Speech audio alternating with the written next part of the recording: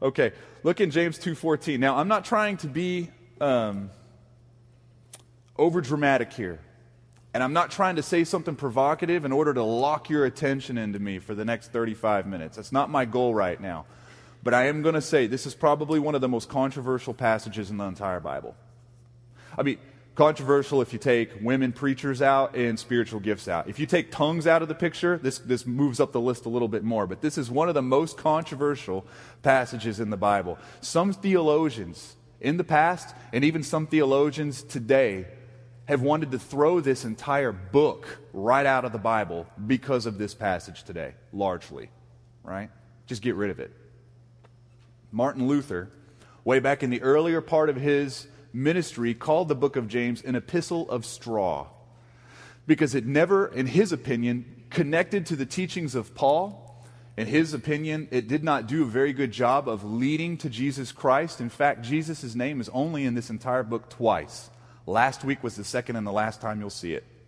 And this is the brother of Jesus teaching it, right? This is the brother of Jesus writing it. So people have really struggled in the past. In fact, when Martin Luther did his translation of the Bible, he took Revelation, Jude, James, and he stuck them in the very end and didn't even put page numbers on them. He struggled. He said, hey, if we're gonna honor what Paul says, we can't honor what James is saying. So what I'm going to do is I'm going to read through this passage with you, and what I'd like is for you to read through and hunt down what makes it so controversial. Let's see if you can find it, okay? Deal? Starting in verse 14, it says this: "What good is it, my brothers, if someone says he has faith but does not have works? Can that faith save him? And if a brother or sister is poorly clothed and lacking in daily food, and one of you says to them, 'Go in peace, be warmed and filled,' without giving them the things needed for the body, what good is that? So also faith by itself, if it does not have works, is dead. But someone will say, 'You have faith and I have works, but you show me your faith apart from your works, and I will show you my faith by my works. You believe that God is one? You do well. Even the demons believe and shudder. Do you want to be shown, you foolish person, that faith apart from works is useless? Was not Abraham, our father, justified by works when he offered up his son Isaac on the altar? You see that faith was active along with his works, and faith was completed by his works. And the scripture was fulfilled that says, Abraham believed God, and it was counted to him as righteousness. And he was called a friend of God.' You see that a person is justified by works and not by faith alone. And in the same way was not also Rahab the prostitute justified by works when she received the messengers and sent them out by another way?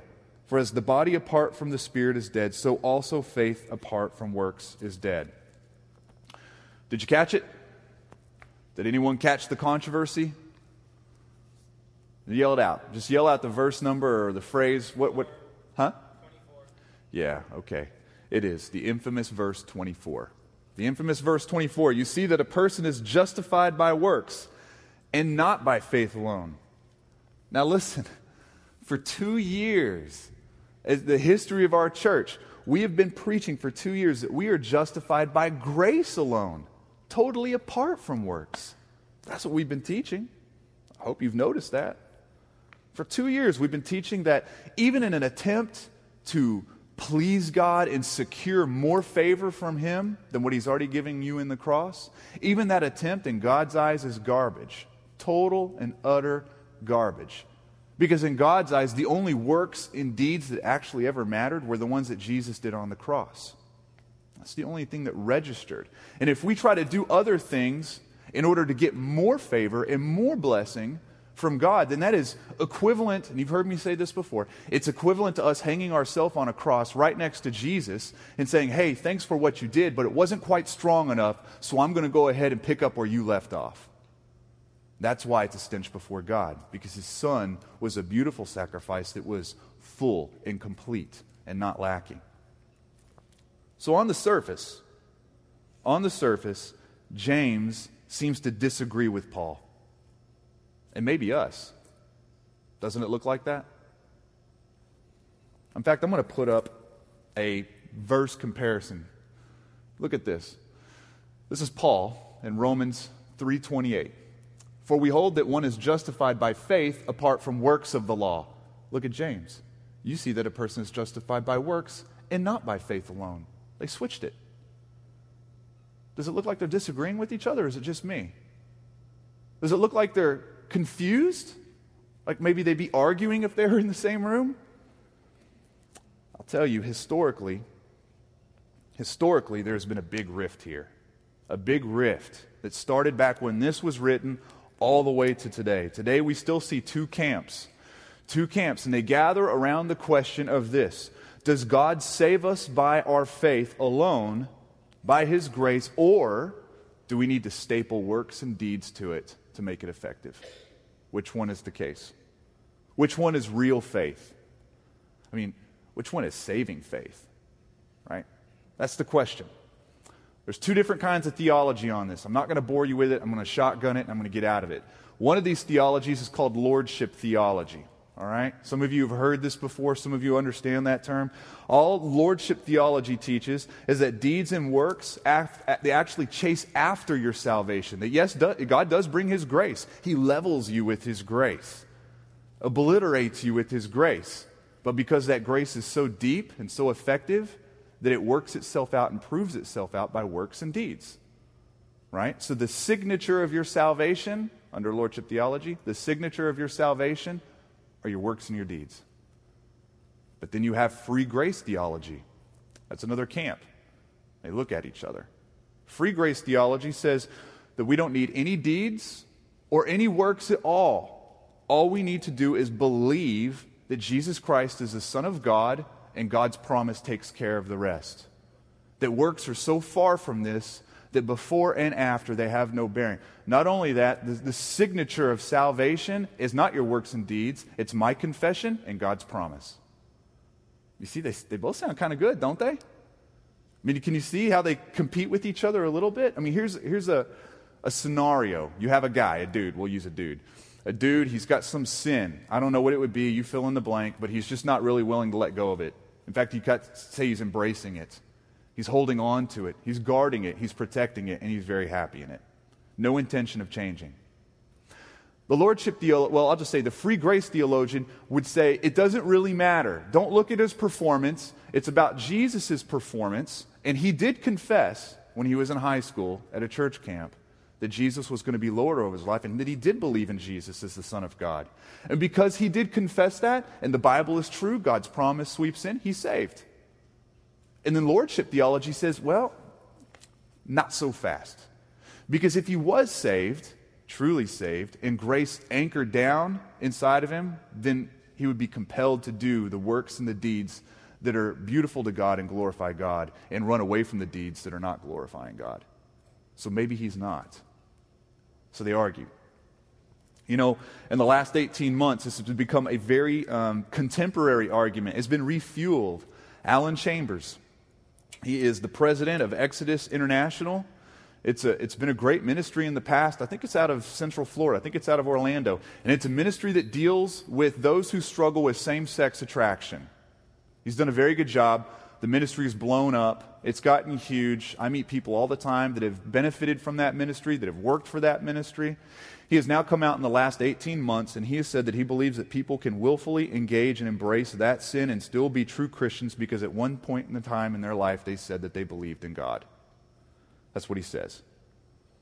That they can willfully engage and embrace that lifestyle and still be Christians because at least they confess with their mouth that Jesus is the Son of God. So as you can expect, theologians, professors, authors, pastors all over the country have asked for him to step down. It's right now. It's a raging debate. I'd like to submit that I don't need that it needs to be, though. I don't think it needs to be such a raging debate because Paul and James never disagreed. They were lockstep with each other the whole time. There is no controversy. There's no contradiction, right? It looks like there is, though. You have to remember, they're talking to two different crowds in two different ways, but they are in total agreement. James was talking to people who say they love Jesus, Today, this is what we're going to look at. James is talking to people who say they love Jesus, right? But they were leaning on their words only as that which justified them before God. Paul was talking to a totally different group who also said they loved Jesus, but they weren't leaning on their words, they were leaning on their what? Works and deeds. Two different crowds, two different messages. They're preaching the same gospel, though. And this is what Paul says. He says, what shall we say then? Are we to keep sinning because grace has come to us? May it never be. Are you kidding? By no means. How can we do this? How can we who have died still live to sin? Well, now he's starting to sound a little bit like James, isn't he? He's repeating the same thing because, again, they're in total agreement. I'm going to read a passage to you, and it's going to be up on the screen, and I've got it set up as a comparison, all right?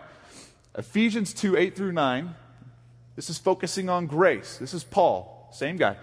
For by grace you have been saved, and y'all have heard this a million times, through faith. And this is not your own doing. It is a gift of God, not a result of works. Not a result of works, so that no one can boast. But then he goes on and says this.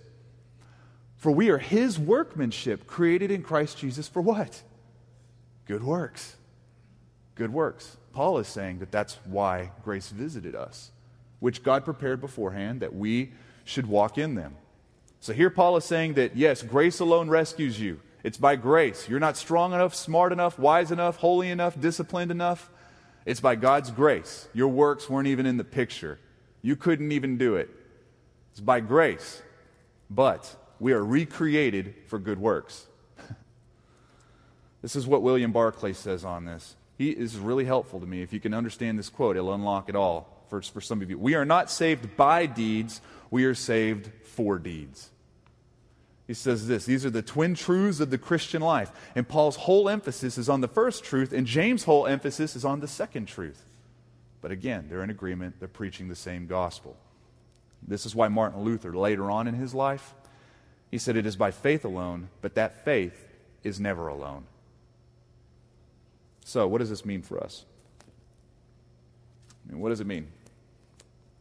It means that our lives are to be so peppered, so fluent with good, godly, Christ-imaging deeds and works and effort and rhythms that there is something so obvious in our life that God has done that it provokes a question from the culture that says, why? Why do you do that? What makes you different? Right? That's what our lives are supposed to look like. I mean, what makes us different, what makes God's church different from the culture is not necessarily always what we say, but it should always be what we do. It should always be what we do. We're a city on a hill. We're an observable people amidst a culture that does not belong to us. We're foreigners. We're aliens. We're travelers. We're sojourners. We're exiled to be seen, to be on display for all people. Observable. What are they watching? Are they watching our words? I mean, yes, they are. But don't make any mistake. They're watching your deeds. They're watching what you do. They're watching what I do. I mean, if our works don't distinguish us, our words don't have any chance. If my actions don't distinguish anything, my words stand no chance. I mean, listen, even if you're not running the race really well, even if you're like limping, right, waddling, even if you're struggling, there should be something markedly different between your former life and your new life if you're a Christian. I mean, you should be dealing with, I don't know, your failures differently. It should look different. You should be mourning your losses differently. You should be handling your crises differently. You should be anchoring your confidence differently. You should be doing fellowship differently than you did. You should celebrate your wins differently than you did. Your worship should look different. How you handle your time should look different. How you handle your finances and your talents, it should all look different. Listen, how your sin comes and how you engage your sin, that should look different. Even if you're not doing this incredible job, there should be a marketable difference. Well, Luke, then what is James talking about whenever he says, what kind of faith is that? Is that a saving faith? He's talking about a different faith. He's saying, what good is it, my brothers, if someone says he has faith but has no works. Can that faith save him? What does that mean? What is that faith? What is that? What kind of faith is it that is big of mouth and short of arm? Right? I mean, James is asking a rhetorical question here. That's the style of argument he's chosen. Right? It's called a diatribe. The question responds with the answer no. No. That faith cannot save him. That faith cannot save him. But Luke, then what does it look like when someone says they're a Christian but they're not? What does that look like? Where do you draw the line? Is it me? Is it my wife? Is it my husband? I was talking to Paula about this the other day, and she said, this is my joke. You can use it up there, though. I bet there's sometimes you've wondered if I was a Christian. I thought, no, babe, I always thought you were a Christian. But there was about 1 year where I started wondering, is she a Christian? No, I'm just playing. But, I mean, we ask ourselves the question, where is the line? Where does it drop? Where is that plumb line? I mean, I want you to imagine, James wrote this letter, and he sent it out to all these churches spread out all over Palestine. Someone's reading that letter. This was orated. This was read to a group of people, probably a little bit smaller than this crowd, maybe like half the size, right? It could have been in a room, I don't know, a cool theater, a Zumba class, I don't know where, but there were people gathered around looking at each other while someone was reading this letter, and they had to have thought in their minds the same thing you're thinking. Is that me? Is that my neighbor? Is that the person sitting behind me? You know, I always thought that dude's always got a big mouth, but I never see him showing up early. That dude's always got a big mouth, what he is, and Jesus that, and gospel this, but man, he doesn't look like a Christian. We all, I mean, nothing really changes. Imagine being in that place. That's what he's talking about. So I've come up with two groups of people, and this is risky. I've come up with two groups of people that I think he might be talking about. Okay? So give me some grace here. I think one group are just people that say the shell of the right thing, but they have no desire, no sense of abandon, no dependence, no trust, no repentance, and no trail back to God. But they say the right thing. They use words like gospel, community, mission, missionary, missional, communal, incarnational. They use all the words, new and old. And it even looks like it on the front, just by the way they sound. It looks like they could be a Christian, right? But listen, this is something wise, I think, that God put in this passage for us. James says, you believe that God is one? Good for you. But even the devil does. And he's scared of that, right? That's what he says. What does that mean? That phrase, God is one. It's a very precious phrase to the Jews. It's called the Shema. Something they said all the time. They said daily. The Shema is something that was, you could call it the pinnacle of their theology, the top of their creeds. You could not find a statement that was more important to the Jews because that is what distinguished them from all the other surrounding nations that also worship gods. So James picks this. Why did he do that? Because he's talking to a bunch of Jews. He picked the one thing that they all had said a gazillion times since they were born, the Shema. And he says, guess what? What you hold the deepest as your deepest point of theology, the devil can say it right along with you.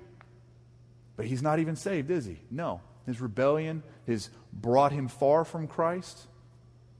He's making a point. Therefore, it's not really about what you say, is it? That's what James is saying. I mean, our declarations with our mouths, it doesn't mean that truth possesses us just because we say it. Just because we say something or recite something, it doesn't mean that it's actually in us and owns us, right? I was thinking about this morning on the way up here. I was listening to sports radio, which isn't ever good on Sunday mornings, by the way, but I was driving up and listening about Alabama fans, and I thought, you know what? What if we were at a pep rally or at a game and Rocky Top came on? The band started playing it, Rocky Top, man. That's the anthem of all anthems, isn't it? And everybody's singing and clapping with Rocky Top, and all of a sudden you look to your left and there's like a dude that's crimsoned out. He's all Alabama gear, and he's doing Rocky Top right along with you. You would look at him and you'd think, listen, man, you can sing it. You can go on Wikipedia and get the lyrics if you want, but let's just be honest, you're never going to be a Vol. You're not a Vol. That truth doesn't really get you, you know? Rocky Top. Listen, whenever I go downtown, or to Gatlinburg. You got these bluegrass bands that play, really good ones. I've never seen a bad one. And they always play, it's funny to watch their song selection. They'll play something that you've never heard of, and then whenever they start to see everybody's attention kind of wane, they'll play like a Johnny Cash song, right? And everybody kind of comes back because he's cool all of a sudden again. And then they play something else, and then the attention starts to wane a little bit. But man, if it gets desperate, they start playing Rocky Top, man, and it's like everybody comes, and there are people coming out of shops, and it's all Rocky Top. I love that song. I hated it when I moved here, but it's got me. Something magical. Okay, I'm going to preach again. Look at 2 Timothy 3 in your Bibles. Turn to 2 Timothy 3. This is not going to be on the screen. This proves the point a little bit. It says this. This is Paul talking to his young church planner, this prodigy, this young man. He says, "But understand this, that in the last days there will come times of difficulty. For people will be lovers of self, lovers of money, proud, arrogant, abusive, disobedient to their parents, ungrateful, unholy, heartless, unappeasable." It means they cannot be made happy. "Slanderous, without self-control, brutal, not loving good, treacherous, reckless, swollen with conceit, lovers of pleasure rather than lovers of God." Man, that is a long list. There aren't any even contractions in that list, just a bunch of commas. That's a long list. And then he says this, "Having the appearance of godliness but denying its power." Listen, it's impossible to have a good talk and have it really be a true thing and have no walk at all. I mean, these are folks that have no intention of releasing their embrace on sin and gripping the cross instead. That's who would be in one of these groups I believe James is talking to. It's a useless faith, a dead faith. It's a useless faith that belongs to people who say things with their mouth and there's no grace generating or manufacturing good deeds in their life. It's not happening, right? But there's a second group, and I think this is a group that's important for us. These are people who are so familiar with Christianity, either because of the culture they live in or the way they were brought up. They're so familiar with Christianity that they're actually convinced that that familiarity has saved them. It has brought them new life. And listen, this is where we live. This is Knoxville, Tennessee. That's where this group is. We happen to live here. We're many thousands of people, many thousands of people have grown up in Sunday school classes, coloring the cute coloring sheets, bringing them to mom and dad, have Bibles on the tables in the house, even on their own bedside table, went to a Christian school, played for a football team with a Christian jersey on, went to a church camp with church people on church buses, right? They know their pastor's name. They drive a car with a fish on it with Toby Mac blaring. They show up to church whenever it's Easter, Christmas, someone's getting married, a baby's getting baptized, or they didn't sleep over, right? I mean, this is what we have. But there's nothing in them generating anything that would say, I'm a Christian. In a court of law, if they were being prosecuted for being a Christian, they wouldn't be found guilty. They would look at their friends, look at their checkbook, look at their schedule, look at all the things that mark that person and say, this is who they are. And they would come up blank. And we're there. Listen, it's not just me saying this. This is the cold, hard truth. These are the numbers. Over 80% of Knoxville says that they love Jesus and are Christians. Over 80%. But only between 16 to 20% of this city is connected to real life-giving community. And I'm actually including the house church movement when I say that. I'm not saying they have to come to something like this. 16 to 20%. You know what that leaves? 60% of people who are giving no deeds or works related to community, but they say it with their mouth. 60%. This group, 60%. Listen, James is a hard but a loving look at this city. It's a good book for us. These people, some believe that they are Christians because of their past, because of their culture, and they have confused Christian culture with the Christ. They've confused it. And so they are still ruler of their own life, still sovereign king of their own life. They haven't stopped embracing their sin. They haven't stopped protecting their sin. And I used to be one of these people. For 10 years, I was one of these people. I might have missed 6 or 7 Sundays in 10 years of going to church.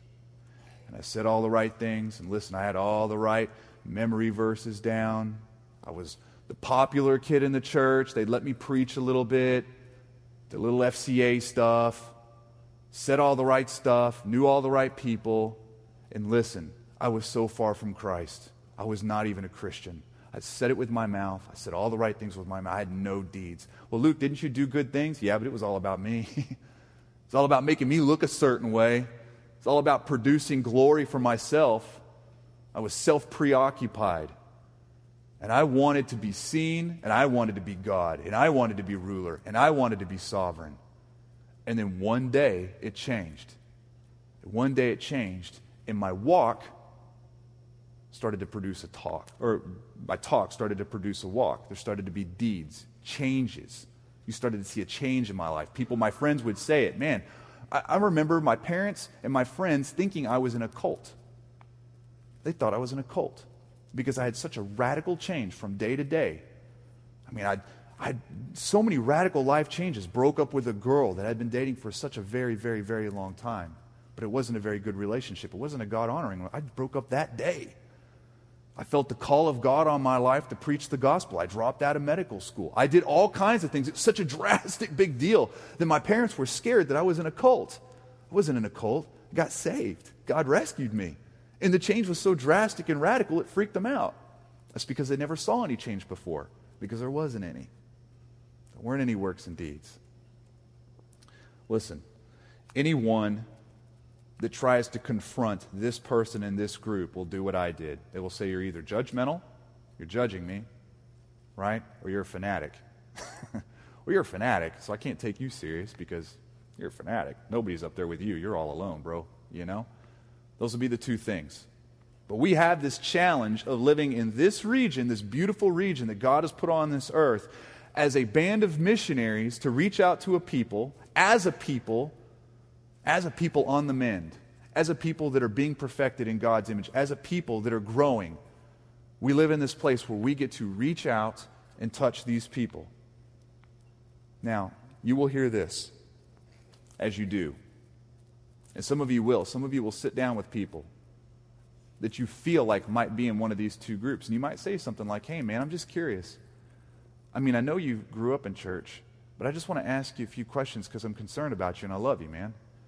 You'll hear things like this. Hey, man, I asked God into my life when I was younger. You can't judge me. After all, we all have sins.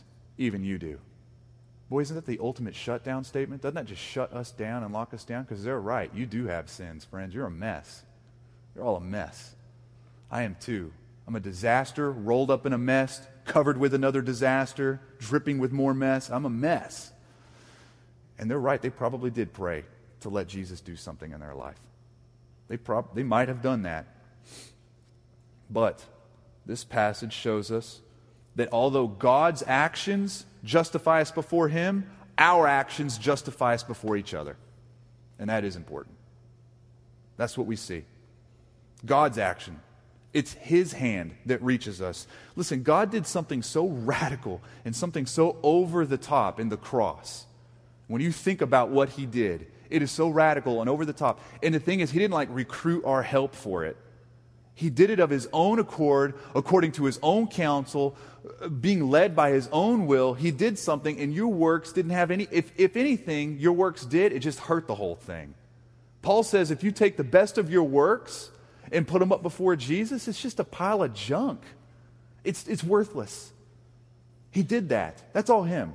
That's all His strength. He did the heavy lifting. I wasn't even there. We weren't even a part of that. He just blessed us and leveled us with His grace.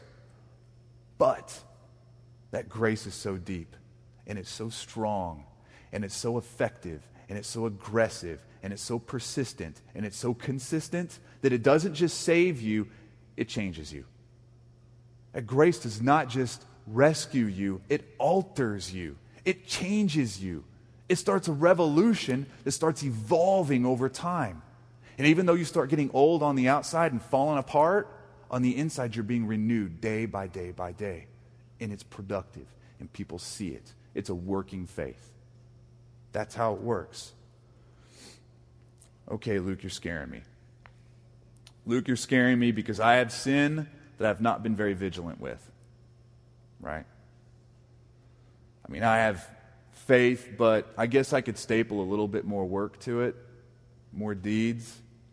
I mean, Luke, does this mean that I'm not saved? All of what you're saying? Does it mean that I am not saved? How can I know? Do I have a useless faith? Where do we draw the line? Right? Listen, I will say this. The gospel makes room for growth. It's a fact. Some people grow faster than others.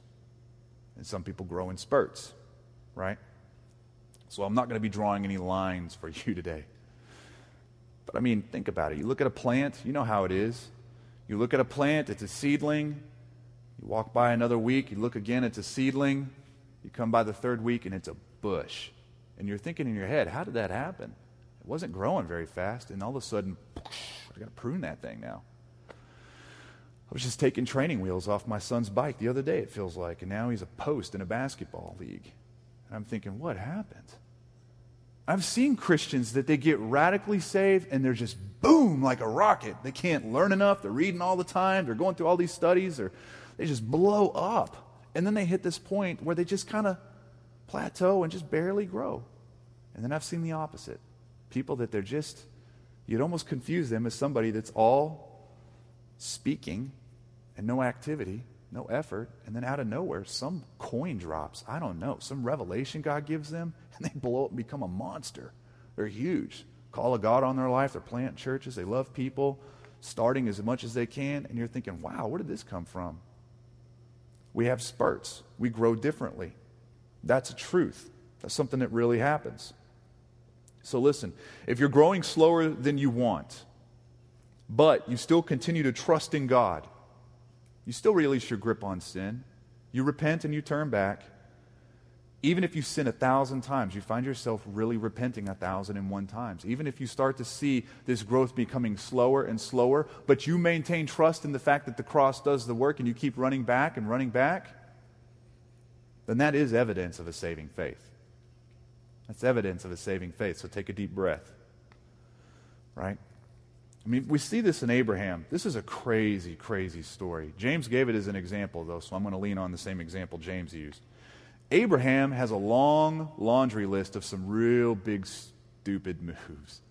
He did some real stupid things, right? We kind of deify these people, but they're not God. They had plenty of mistakes. Abraham's first in that. God gives him a promise. I'm going to give you a son. He stops listening to God, starts listening to his wife instead of the voice of God. And his wife says, I tell you what, let's just shortcut this. It doesn't look like God's actually God after all. Why don't you have a son through my servant? Right?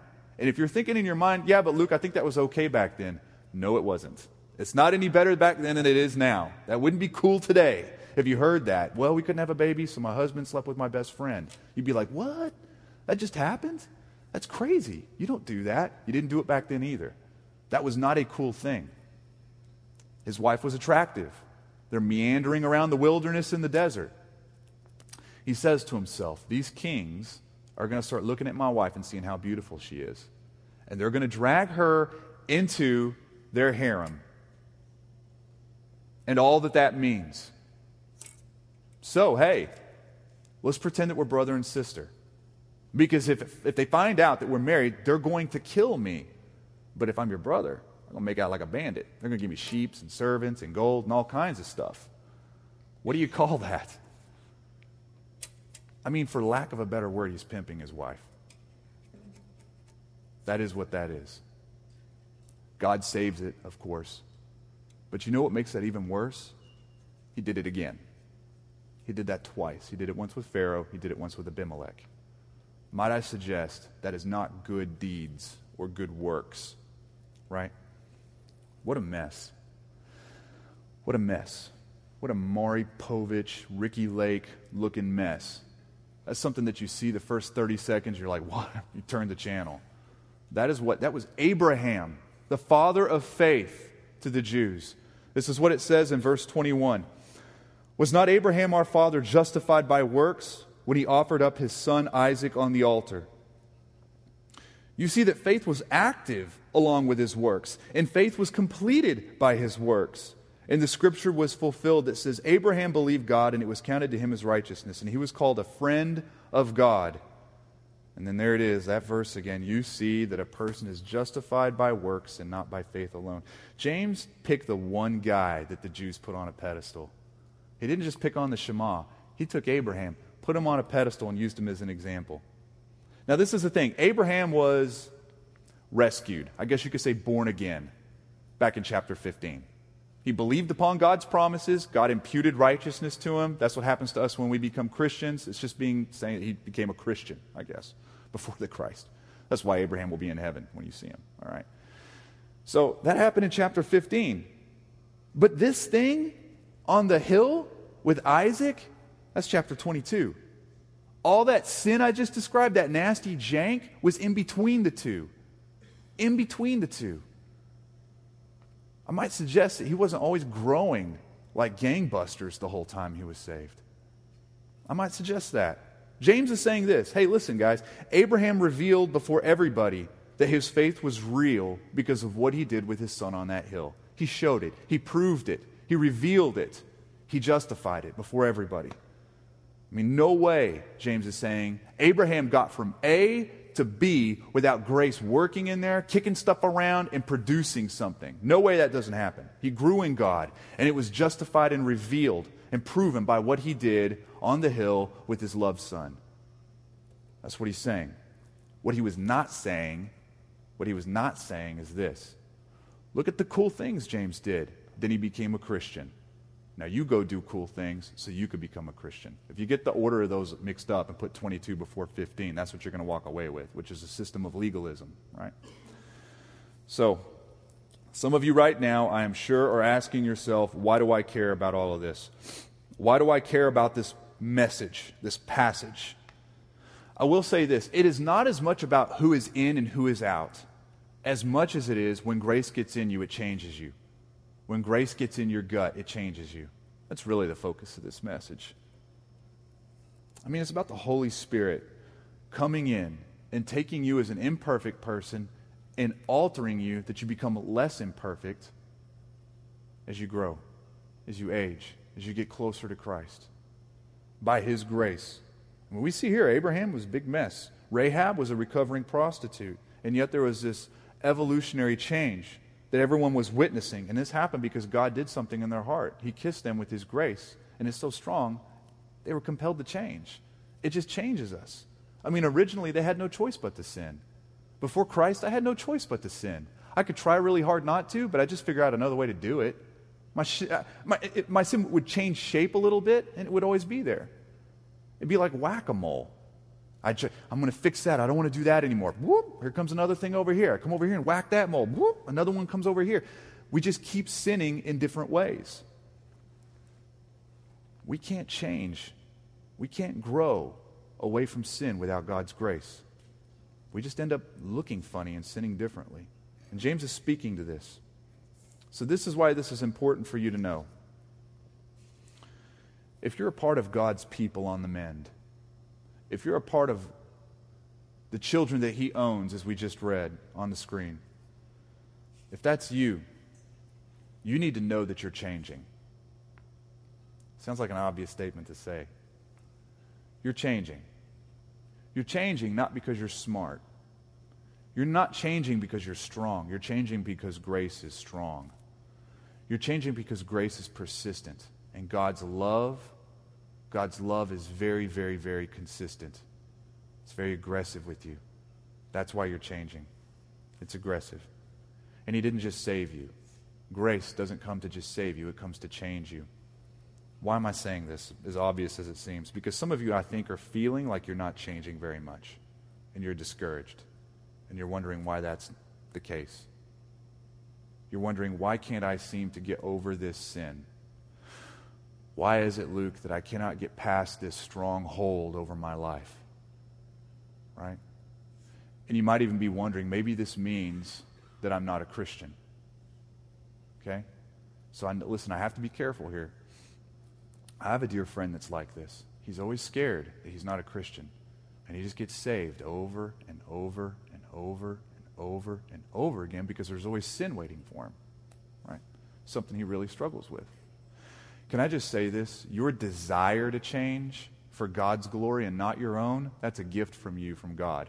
He only gives that gift to people he calls friend. He only gives that gift to people who are true Christians. That's how that works. He gives that gift to people, that gift of repentance. Whenever you hear the word repentance in the Bible, that's actually a gift from God. We're not smart enough to go, oh my gosh, my sin, I'm so sorry, God. That doesn't come unless God actually does it in you. That's a part of His grace. So if you start to even think in your mind, if you even see a sin and recognize it as sin, if you ever see a sin and go, I want to be done with that, not for my glory, but because I don't image the cross, I don't image the gospel, if that's you, that is a sign of growth. That is a sign of growth. Just like a shop owner looking at his books and seeing all of the numbers in the wrong place and going, oh my gosh, we need to fix our books. We're losing money. Even though they haven't saved any money yet, just that revelation is growth. It's a step in the good direction. It's the same thing. Maybe you could be changing faster. Maybe you should be changing faster. Maybe you should get it out of cruise control and actually look like the cross. Maybe you should do that. Maybe you should image Jesus, for sure. I'm not saying that you don't. But isn't this what it means to be an imperfect person? A jagged person in a jagged landscape with sin coming at us at all different directions, from inside our heart, from outside of us? Isn't that what it means, is to grow through those things? James helps us here. You know, I think there's also a group in here that maybe understands that they don't have any, and this is what I'm finishing with, by the way, that they understand that I don't have any works, and maybe I just grew up what I was describing as a cultural Christian. My dad, my grandpa, my great-grandpa, the block I lived in, the family I've always had, the school I went to, the church I grew up in. Maybe that resonates with you. And you always grew up in a Christian environment. Always Bible studies in the home, always books on my shelf. Half of them I'd read like chapter 1 and not read anymore. If all that happens and you have no works, no deeds, nothing in your heart except getting your kingdom in order, maintaining your own rulership, driving your own bus, however you want to say it. If that's where you find yourself, I know exactly where you're at. I was there for a long time, over a decade. I was there in that place. My one appeal to you is to get your life straight with God now. Answer the call of His grace. He's offering it to you. He wants to reconcile Himself with you. You know, He called Abraham a friend. That sounds like a weird, goofy, phony statement. Hey, friend, you know, Abraham, you're my friend. But you have to understand, before we're friends, we were enemies. It's not so goofy anymore. The word reconciliation is different from forgiveness. Forgiveness is, you sinned against me, we're buds, but that was pretty cheesy what you did, but hey, I forgive you because Jesus forgave me and I did something a little cheesier to Him, right? That's forgiveness. That's good functional forgiveness. Reconciliation is, we hate each other. We never were friends, probably never will be friends. We're aggressive against each other. We have war against each other. Reconciliation is the one that has been damaged, to say to the aggressor, I want to reconcile with you. I want to make things right. Let's make enemies friends. That's what the cross does. That's why He called Abraham friend, because that was a product of good, beautiful reconciliation. And I'm telling you today, if you find yourself in a place where you've not been reconciled with God, then you do find yourself as an enemy still, right? You find yourself as and I don't say that with a light heart. This isn't a light message, you can tell. I like to joke around and mess around as much as anybody. This is a heavy message. All right?